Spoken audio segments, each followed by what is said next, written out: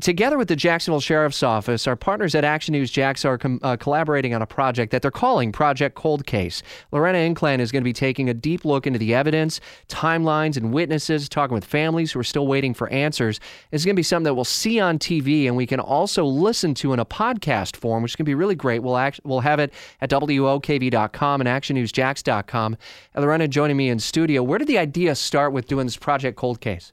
Thank you for having me, Rich. I actually started thinking about this several months ago through a gentleman called Ryan Backman. He is the founder of Project Cold Case. It's a local nonprofit that he actually started because he was personally affected by this. His father was murdered, and the case has yet to be solved.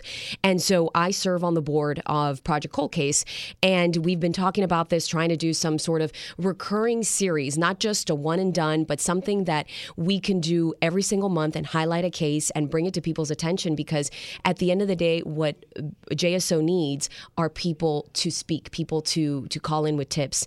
And the more we can put it out there, the more we can show people what the evidence is in a case, how the family's been affected after all these years. We believe we can truly make a difference, and maybe it'll tug on somebody's heartstrings and they'll pick up the phone and they'll call. So Ryan and I have been talking about this for several months, and finally we approached my station, and they were really open about this and wanting us to really dig deeper and see how we can help the community. So how does a case go cold? I mean, I'm sure every one is different, but is it a matter of time? Is it leads that run dry? At what point does it go cold? Technically, JSO calls them suspended cases, and that happens when no leads are coming in anymore.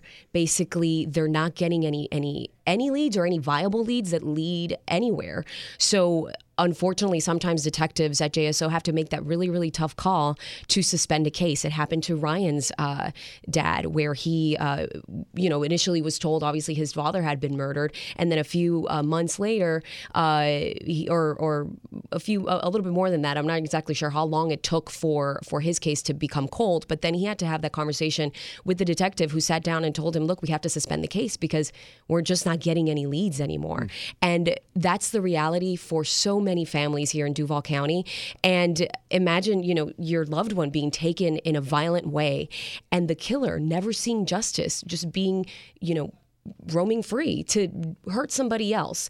And like Ryan says, nobody needs to be a murder victim. And if somebody is out there who has information, or there may be some new DNA in the case, and we'll talk about that in our series, where some of these cases have a solvability factor stronger than others, where there may be some DNA that was gathered years ago when the technology wasn't really there yet. And now, because we're 2017, we have new technology, they can test it and see what comes up. That happened in the Freddie Farah case. More than 40 years later, that case was solved because of a palm print. What else can kickstart these cases? Is it just family members coming forward? And does the evidence end up going somewhere, like at Jacksonville Sheriff's Office downtown or anything like that?